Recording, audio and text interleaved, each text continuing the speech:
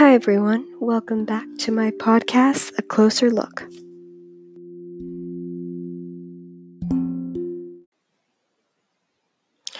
So on episode 1 today, I wanted to talk about conflict and war. Now, one of the things that we normally don't talk about is what's happening in a lot of third world countries and what exactly is the cause of war. Living in a first world country, sometimes we don't recognize the problems that are happening in third world and developing countries and the issues that they face compared to us. When we wake up, we just think about the daily activities we need to do and we go about our day. Unless it's affecting us personally, sometimes we don't care to think about how the repercussions of these wars have an effect on everyone's lives. Now, one of the main things with conflict in war is looking at the cause. Why do these wars happen? Why did World War II happen? Why did the Arab-Israeli war happen? Is it because of a power struggle? Is it because of religion? Is it for economic reasons? Now, these are just some of the few reasons out of many that could account for that. Now, when we look particularly starting at World War II, this was a clear case of both power issues and religious persecution. As we saw with the case of Hitler, he was targeting Jews to create an Aryan race, as he described it. And the effect that had on the war, the amount of lives that were killed during that war was an astonishing amount. And the effects of that war have still continued on today. We've seen that most of these leaders, what they look at is trying to create a centralized power. As he went across to other countries in Europe, his main mission was to create one central race of people. And that's exactly how it is with world leaders. At the end of the day, it comes down to their thoughts, their power, and what gain they're seeing from a war. When we look at every war, you have to look at your gains and you have to look at your losses. What are they getting out of it? Why go into a war unless you're getting some kind of benefit? And from World War II, really, I don't think any of the world sees what benefit could have been there. But for many Germans and the Nazis at the time would have seemed to create a more powerful force in Europe and the country and be able to sustain themselves.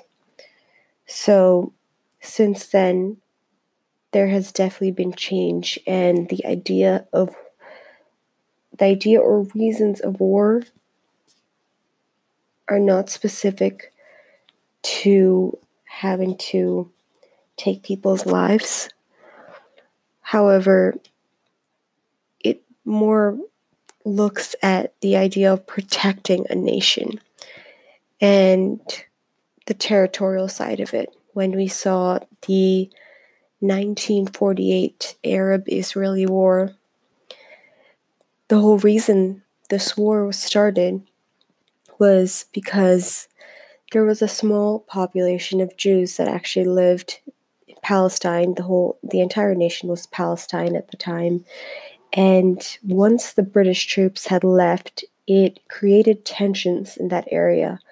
And the Jews definitely felt that they wanted their own territory because living with the other Arabs in that nation was causing a lot of conflict.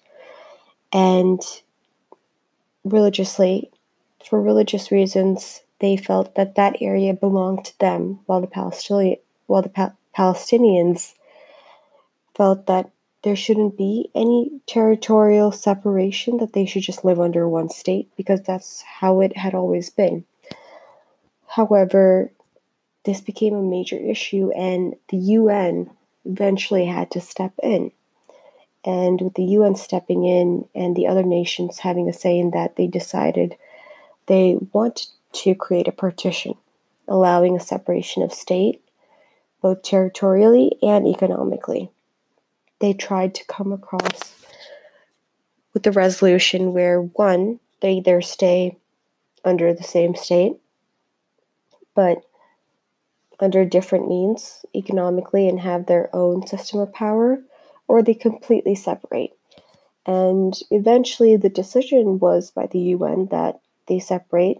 This was a vote taken by all the nations at the UN, and the majority ruled that it would be most beneficial for them to separate completely. And this decision created huge tensions between the Jewish communities and the Arab communities, which at the time were, Syria, Egypt, Saudi Arabia, Jordan. So we're looking at these nations compared to the Jewish community, which was much smaller in size.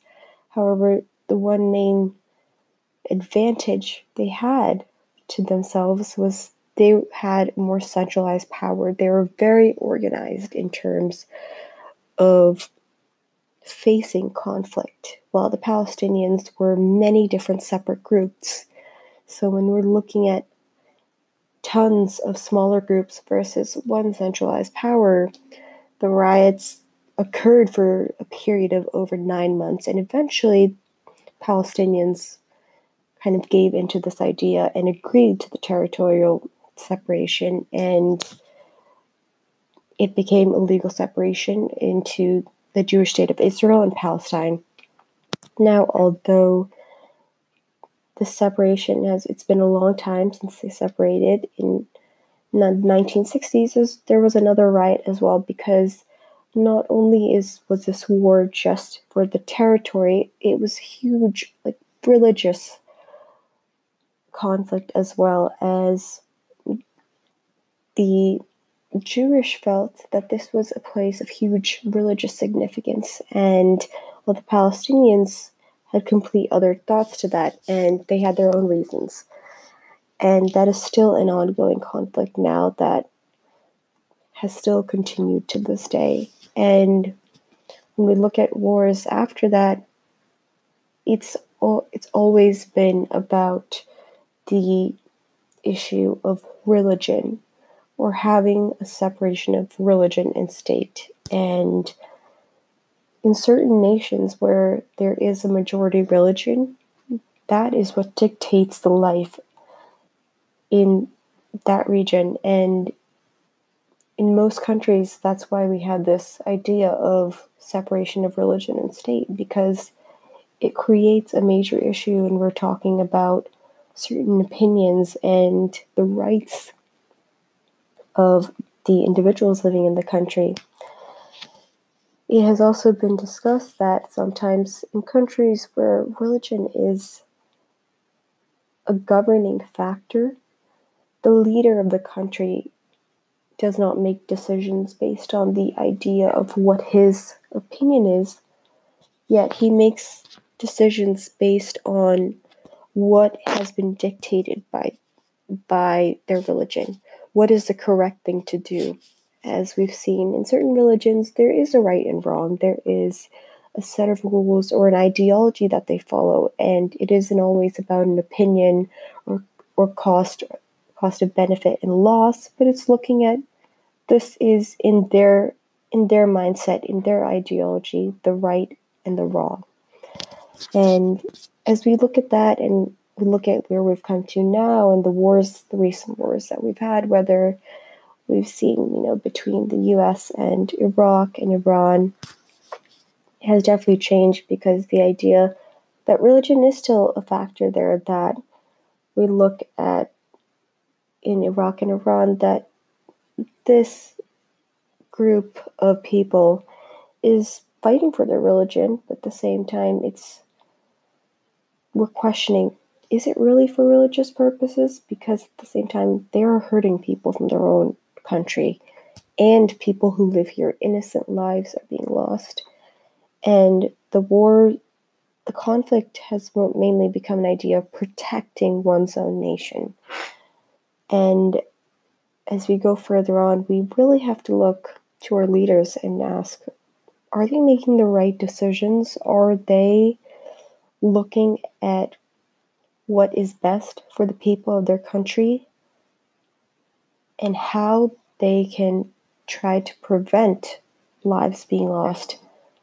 How can they make sure that we as a country are becoming better, that we as a country are growing and building stronger connections and resolving conflicts with nations that we previously had trouble with? So I think whenever we look at war, it's always interesting to see what is the root cause of this? Why are we going into war?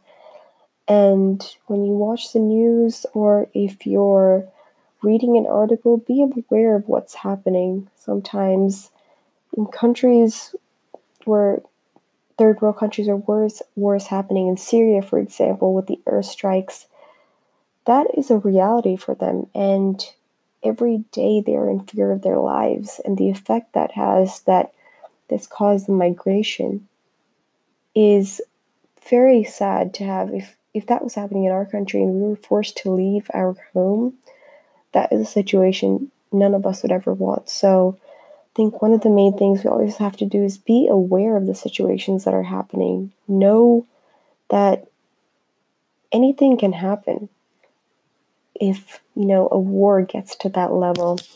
And in my next episode of migration, I'll definitely be focusing more and talking about this. So thank you for tuning in.